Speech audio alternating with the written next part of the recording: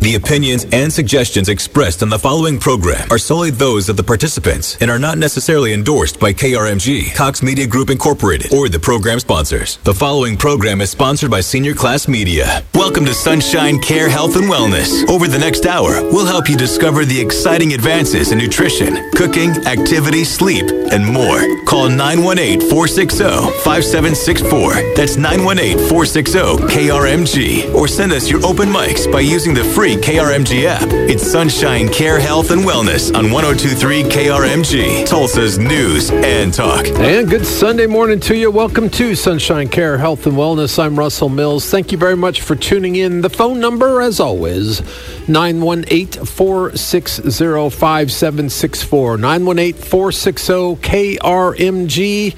And you can also text us at 70123. Just remember to type KRMG at the beginning of your text so that we're sure to see the message. Let's bring in our host. He is Medical Director for Sunshine Care Partners here in town, Dr. Donno Simmons. Good morning, sir. And good morning to you, my brother. So I understand you were in town this morning, did not have to schlep down the highway. You got to get a ride in from Mr. McMurray, and you were in town for a wedding. One of my very best friends from up in Bartlesville.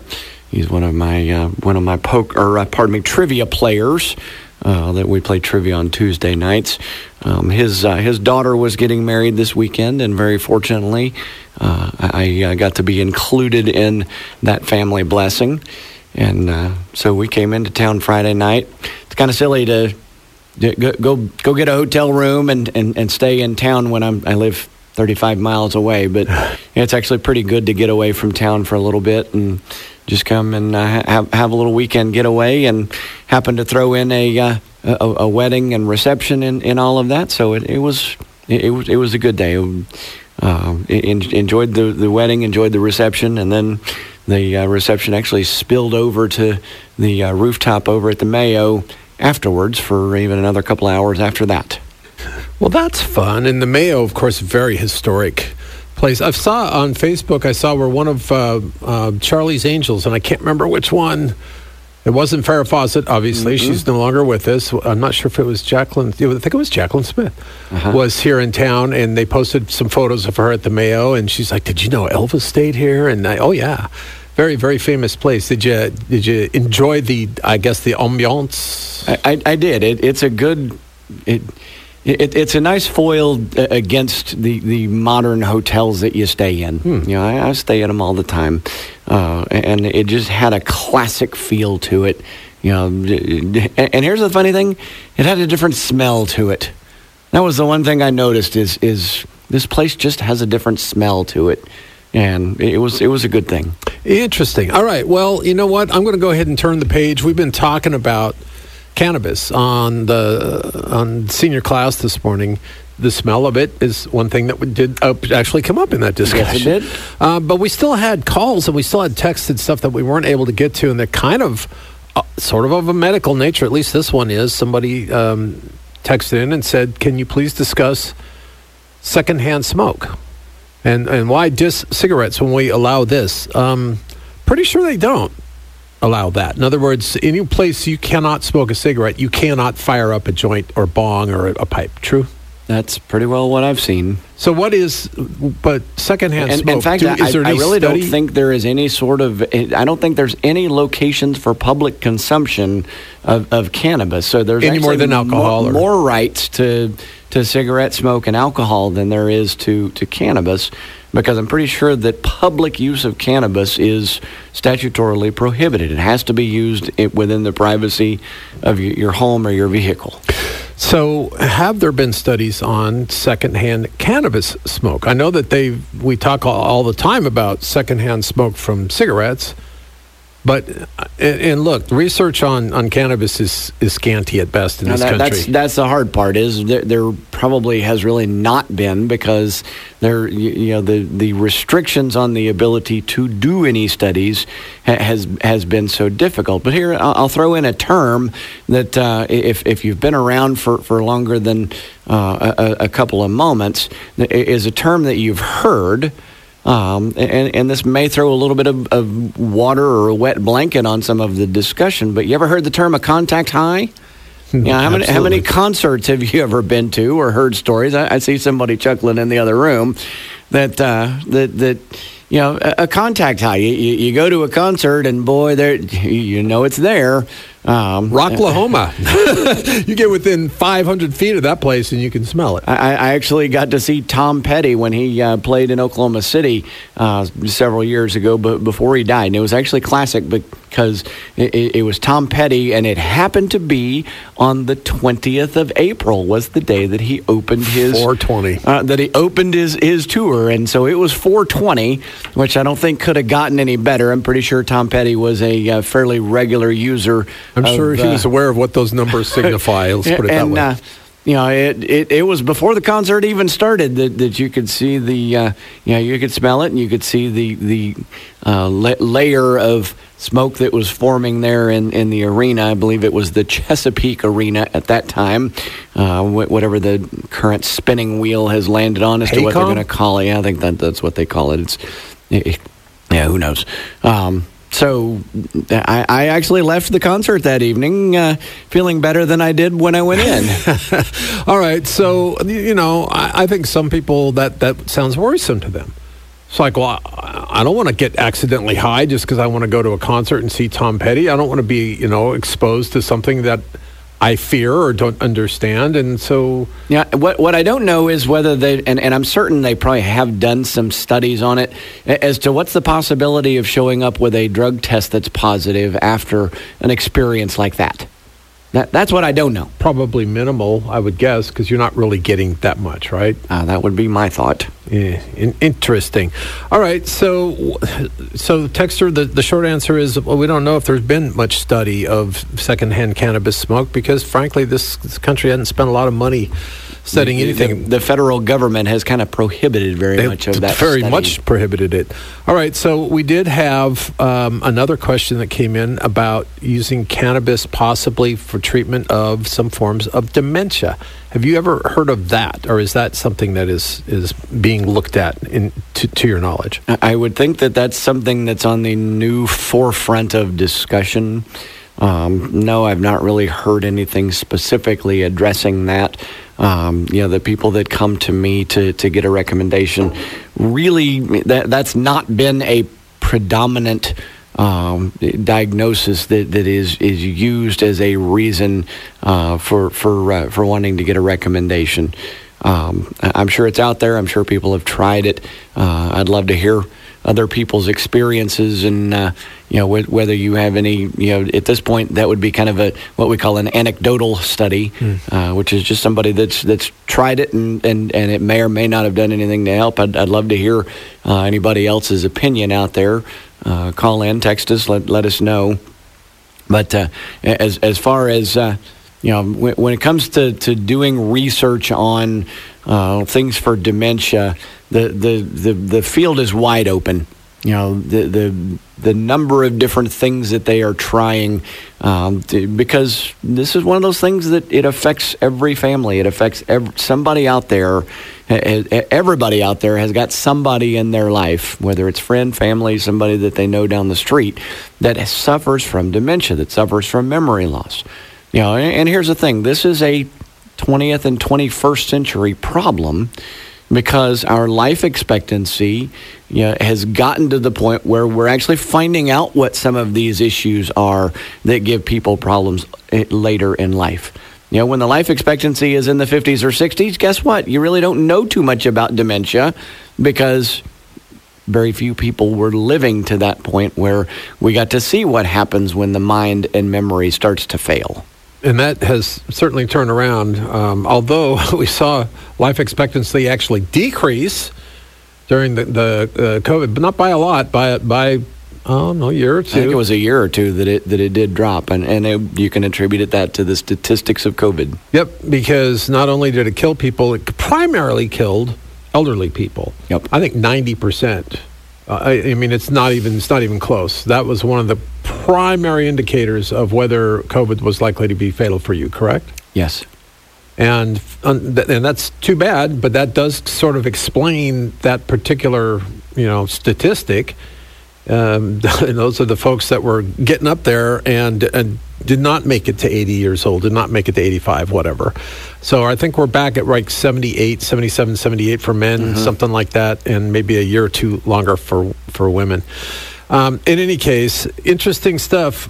We have another text that came in, says that they've heard that there have been an increased number of car wrecks since medical marijuana, I presume they mean, became legal here in Oklahoma. States with recreational are even worse. I have not seen that. I'd be interested to know what your source is there, but it may be true. I don't know.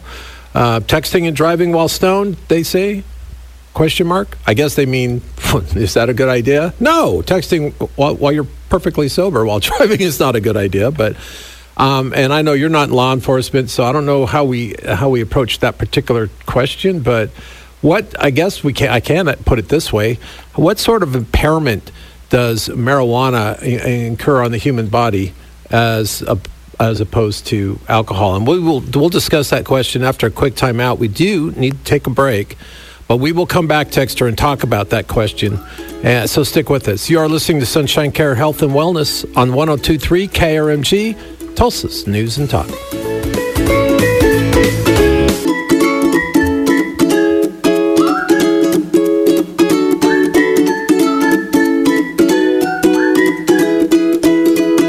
Welcome back to Sunshine Care Health and Wellness here on 102.3 KRMG. My name's Russell Mills. We are, at the moment, still kind of talking about some of the medical benefits or perhaps detriments of adult use of cannabis, sort of anticipating State Question 820, which Oklahomans will be voting on Tuesday. We had a texter ask us about auto crashes, and don't auto crashes go up after legalization? And during the break, we did a little research, and as a matter of fact, they've got a fair point. So according to the Insurance Institute for Highway Safety, now this is an industry group that studies these things for the insurance companies. All right, so they need to know this kind of thing because it changes how their rates are charged. In any case, they found that overall traffic crash injuries rose 6.5%. in states that legalized full adult use. But it also says, and this is interesting, that the rate of fatalities actually decreased. And it makes this claim based on the way drivers compensate when impaired by marijuana, as opposed to, say, alcohol. I'm quoting here, drivers under the influence of marijuana slow down and maintain a larger distance between themselves and other vehicles. They may be impaired, but tend to drive at lower speeds. Drivers may not be able to avoid a crash, but the crashes that occur less likely to be deadly. What sort of impairment? I mean, I guess most of us know if you're drunk, your balance, your vision, like everything's sort of impaired. But what's the impairment with cannabis? It's actually potentially very similar in the shortcomings. But one of the major differences, and I would encourage anybody to let me know how you feel about this. One of the things that alcohol tends to do is it gets rid of inhibitions, which means we typically go faster. We typically do things at a higher rate when alcohol is involved. And I don't really seem to see that to the same degree with cannabis use. I don't really see as much of a loss of inhibition with cannabis. And what you just read is pretty well. Honestly, I was a little surprised to see the confirmation that yes, there has been an increase in accidents that was statistically attributable to the legalization of marijuana. But I was not surprised to see the second corollary to that is that although there's been an increase in accidents, that the fatality or the severity lethality of the lethality or severity of the accident has actually decreased. And that pretty well fits with what I know to be true. Okay, people that use cannabis, they don't drive fast. They don't do things out of control, which is pretty well the way you would describe someone who uses alcohol in excess, is they're out of control. Most people that use cannabis tend to stay in control. They may have difficulties with balance or vision or depth perception, but they typically remain in control. And the other main difference is self-perception. Most people that when they're high or stoned, they know they're high and stoned, and they do things to change the way, they do slow down. They do use more caution than people who are intoxicated by alcohol, where they've lost that inhibition, and they don't typically slow down, and they don't typically knowingly slow down. So that's just my perception. Again, from talking to law enforcement, I got good friends that are in law enforcement, and their perception. They're the ones that are in the trenches every day. You ask me my opinion about COVID because I was in the trenches every day. I'm happy to answer that. With asking about traffic accidents and marijuana, I'm not the guy to ask, because I'm not in the trenches every day. But who is law enforcement.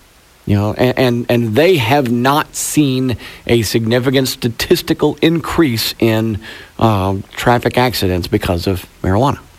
And you know what? The other thing is, we need a little more time to study this because it just hasn't been legal. So correlation does not necessarily relate to causation. Are there, Can you say that again for the people in the back? Correlation does not necessarily mean causation. In other words, because two things happen simultaneously doesn't mean that one caused the other, right? When the mailman comes to the door and the dog barks, is the mailman causing the dog to bark, or is the dog, going to bark anyway at anybody who comes to the door? It's a kind of a vague concept, but that question is actually the hallmark of statistical and scientific study, and I appreciate you bringing that into the conversation, because there's a whole lot of things in life that look like they may be connected and correlated, but once you dig down into more of the depth of it, you find out that it just happens to be merely that. They just two things that happen at the same time that may or may not have much of a connection one way or the other. But the way the human brain works is we want to explain everything. We want to see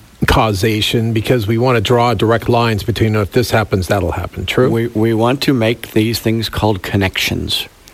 And I know you'll remember this. There used to be a TV show on public broadcasting that was actually called Connections. It was a feller from England, and it was the most fascinating thing. As somebody that loves history and trivia and such, he would start off with one topic and discuss that one topic and kind of its manifestations, which would then lead into another topic, and he would then discuss that topic and go off onto a different rabbit hole or a different trail, and there'd be 8 or 10 different topics in this hour-long program, and then back at the end of the show, he would tie it back into the original topic.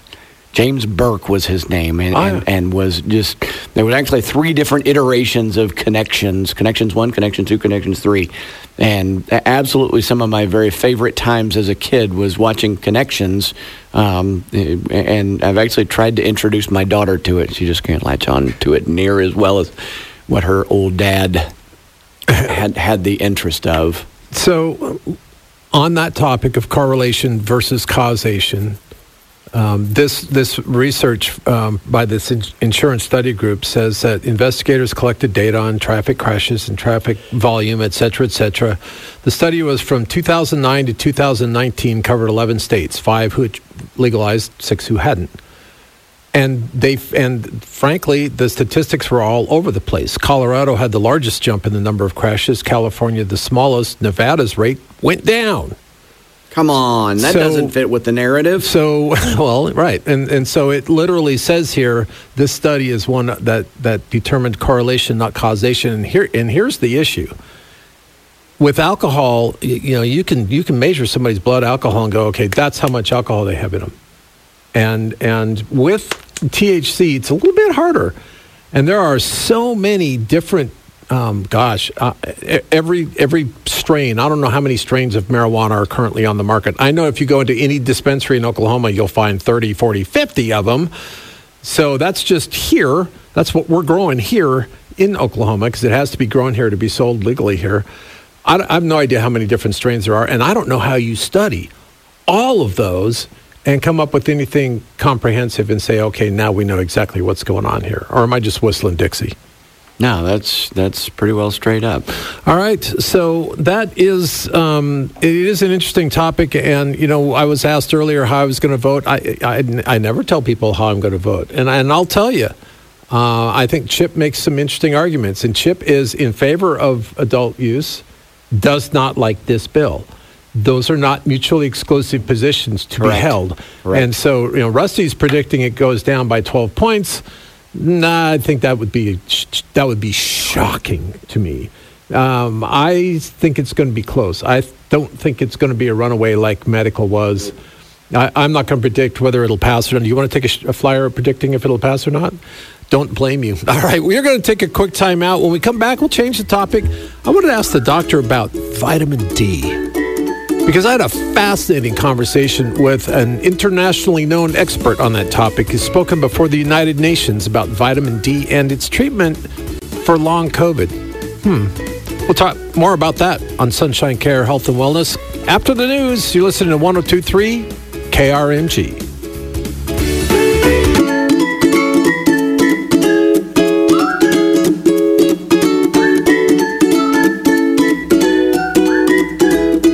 Welcome back to Sunshine Care Health and Wellness here on 102.3 KRMG, Tulsa's News and Talk. I'm Russell Mills. The phone number, if you'd like to get involved in the conversation today, is 918-460-5764, 918-460-KRMG, and you can also text us at 70123. Just remember to please type KRMG at the beginning of your message so it goes to the right radio station. All right, I said before the break we were going to chat a little bit about vitamin D. We are still getting text questions about cannabis, so we'll go ahead and knock that out first. Texter at 70123 says people who choose marijuana over alcohol, do people choose marijuana over alcohol? Don't folks just use both? Wow. I don't know that there's any studies on that either, doctor, but anecdotally, what's been your experience? Do some people put down the booze and pick up the pot, or vice versa? There is no set prescribed rule on the answer to that question. It kind of sounds like a little bit of a generalization being made that may or may not be appropriate. I know people that use cannabis that don't use alcohol. I know people that use alcohol that don't use cannabis. I know people that use both. I know people that use neither. I know people that take prescription medications to treat the things that people use cannabis for. I know people that use cannabis and take no prescription medications because they don't like the way prescription medications work. I know people with brown hair. I know people with gray hair. I know people with blonde hair. And me, you left the people with no hair out. All right, so I didn't want to step on any toes. What about the combination? I would think that those two substances might exacerbate some of the worst possible side effects of one another, like doing both at the same time might not be a good plan. If they're done so responsibly, then yes, I think they could probably be used concurrently. Here's the thing. They work on different chemical systems within our brain. All of these things that we talk about are working on different chemicals in our brain. And we know what those chemicals are. We're doing a pretty good job of getting to where we have an understanding of the different chemistries that are involved with pharmaceuticals, with non-pharmaceuticals, with natural things. And I'm sure that the depth is not near as much as what is really there in truth. But alcohol and cannabis work on different systems within our brain. So there's that. All right. So getting back to this vitamin D topic, so I had a really interesting conversation with a doctor. He's a retired surgeon, and he he basically teaches people, says he was a biochem major. That's his wheelhouse. And he is a big proponent of vitamin D and is touting it as a possible treatment. It's not a cure, but a possible treatment for long COVID. When we were discussing this during the break, I got the impression you're not a huge fan, not really believing that the research is, I guess, in yet on that. I think it's a valid subject to ask the question. You know, if you really want to get down to it, how many different things were thrown out just completely into the abyss of, hey, I wonder if this would make COVID easier and better. Okay, you may remember, there was ivermectin was one. There was just all sorts of other different hydroxychloroquine, fluvoxamine. You know, and they were just these different things looking to see if it makes a difference. You know, and this hard part about long COVID is we don't even know what the heck, how to even define long COVID and what all of the things are that are involved with long COVID. We've only been messing with this for 3 years.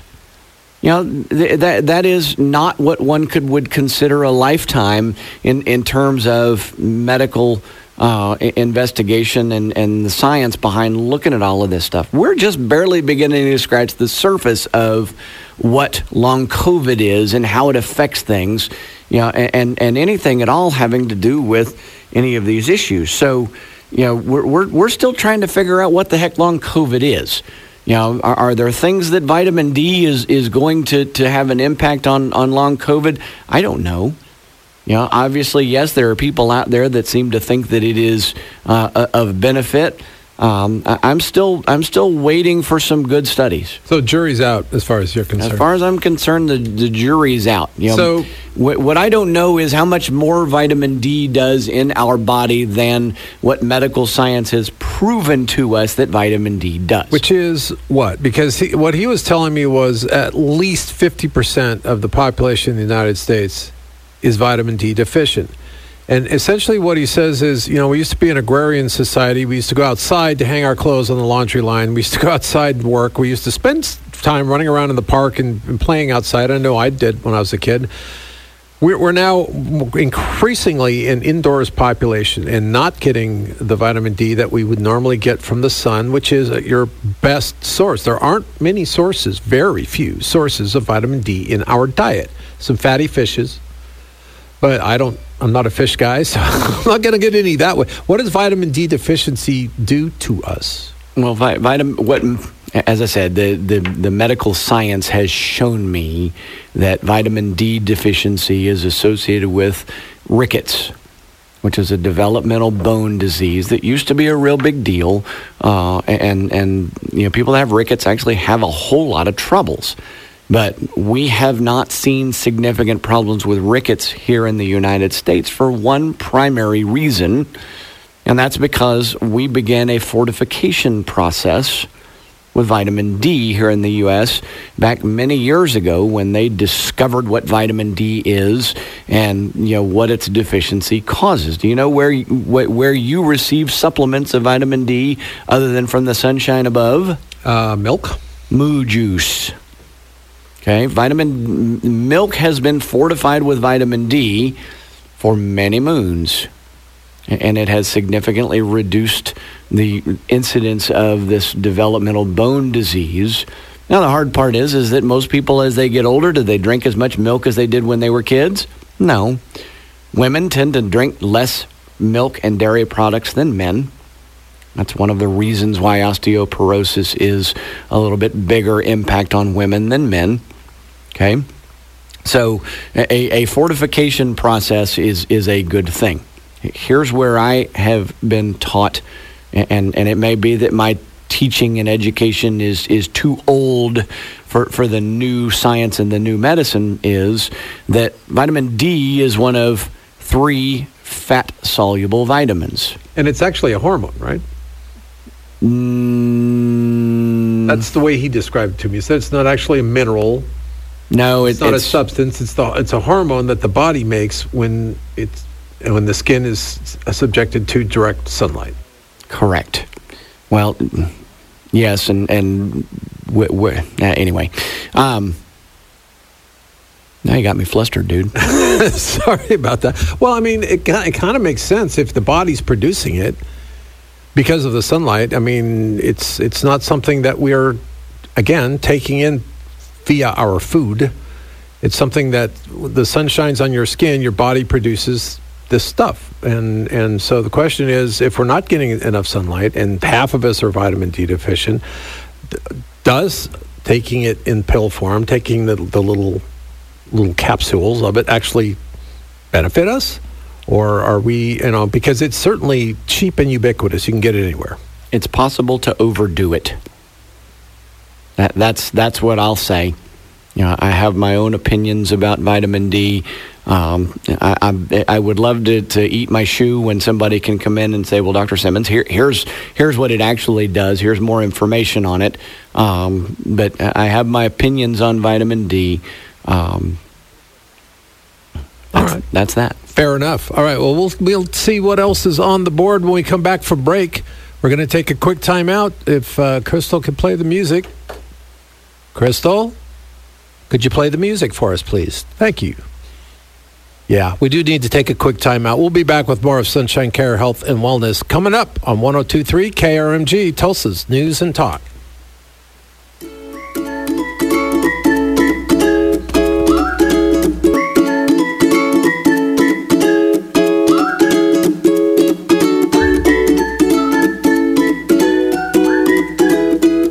Welcome back to Sunshine Care, Health, and Wellness here on 102.3 KRMG, Tulsa's News and Talk. My name's Russell Mills.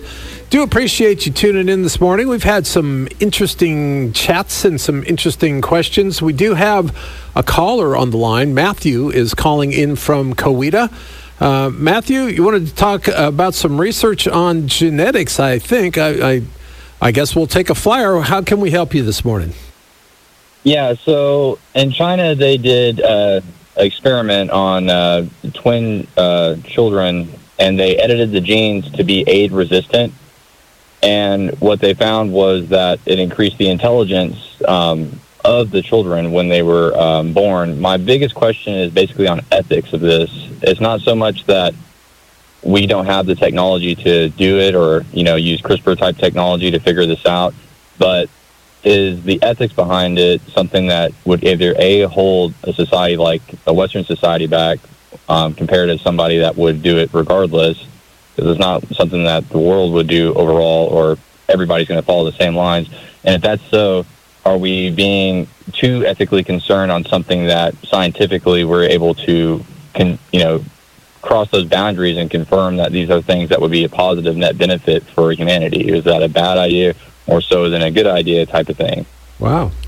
That's some deep stuff there, Matthew. Okay, well, Dr. Donno? So the two things that instantly come into my mind is that when we start talking about the ethics of gene editing and such, is we're in the wild, wild west. There are no rules. There are no guidance on how to answer that question.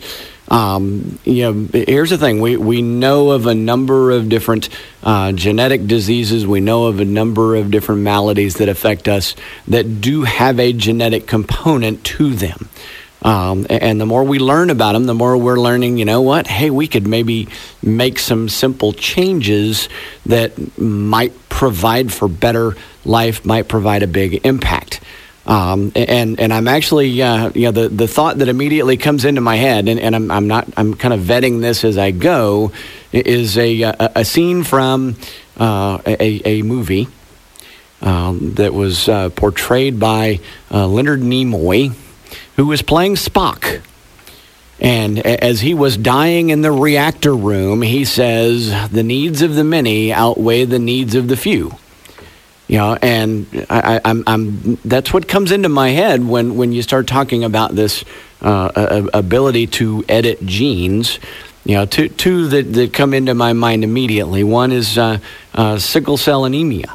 Okay, we know what causes sickle cell anemia. We know where the genetic change is, and actually sickle cell anemia was a genetic mutation that imparted immunity against malaria. So it was actually an adaptive gene mutation that happened over generations in Africa that it imparted an immunity to malaria. Well, if you've ever known anyone who had sickle cell anemia and know what a painful crisis it can cause, it's really doing more trouble to us now than the ability to be immune to malaria, because we don't really have a whole lot of malaria here in the U.S. And we now have quinine. So we've learned that, we actually could go in and make an impact on the red blood cells and the hemoglobin of someone with sickle cell disease by inserting the proper gene into their system to be able to do that. Okay, so that's the benefit that comes out of that. But as with everything in life, you hear me talk about this regularly, everything in life is risk versus benefit. And the question then becomes, what's the risk of doing that? Okay, and the hard part is we don't know. What's the risk of inserting a new gene into someone's genome, into someone's genetics? We don't totally know. We think we know. We think all we're doing is good. But I think they thought the same thing when they made that Jurassic Park movie. They thought we were doing something good, but you make some of those velociraptors and other things that don't play so well with others. Another genetic disease that we know of is Huntington's disease. Okay, and very fortunately, we don't see that very much. But Huntington's disease comes about because of a simple 3 base pair repeat that kind of gets on the hamster wheel and keeps running.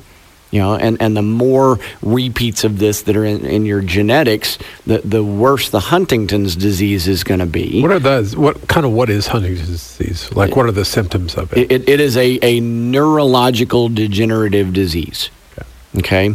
Woody Guthrie is the most notable famous person that had Huntington's disease, and I may have just pulled that completely out of the wrong end and may be completely wrong, but I'm fairly certain that Woody Guthrie had Huntington's disease, and it's just a degenerative neurological disorder that does cause trouble.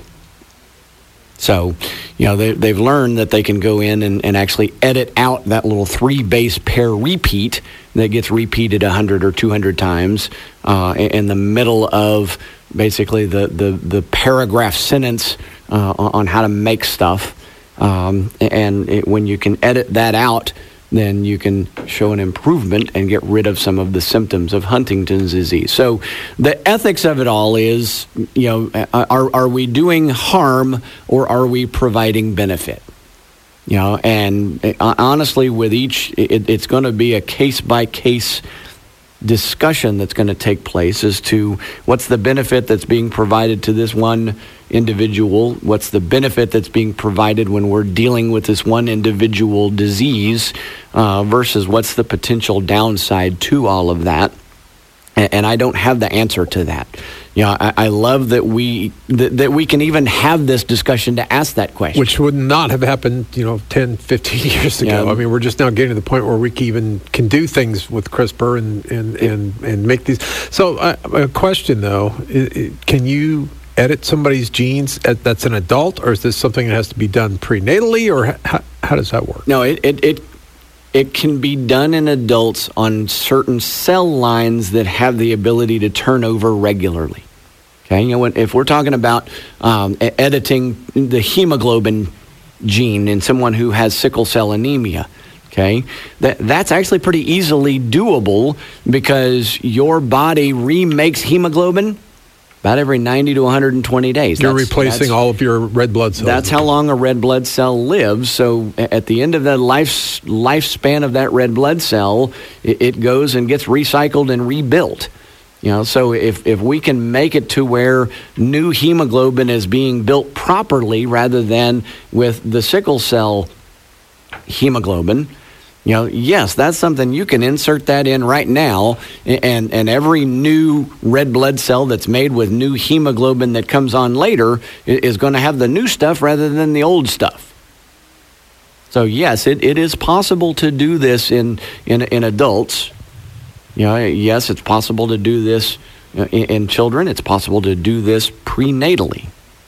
So, and I think what Matthew's getting to is, is Western medicine going to fall behind because maybe folks in China or a similar culture might not blush as much as experimenting on humans? And I don't know that we can definitively say that. Nope. But it is an interesting question. And Matthew, how did you even get interested in this topic?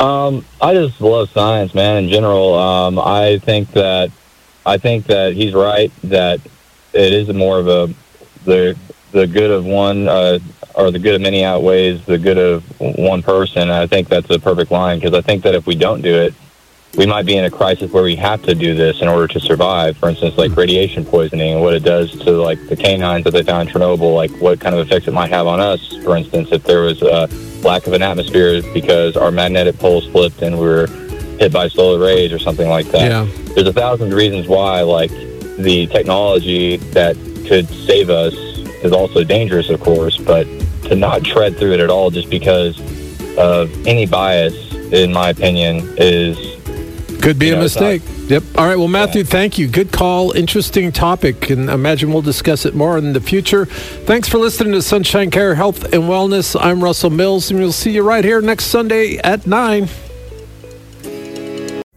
Pulling up to Mickey D's just for drinks? Oh, yeah. That's me. Nothing extra. Just perfection and a straw. Coming in hot for the coldest cups on the block. Because there are drinks. Then there are drinks from McDonald's. Mix things up with any size lemonade or sweet tea for $1.49. Perfect with our classic fries. Price and participation may vary. Cannot be combined with any other offer. Ba-da-ba-ba-ba.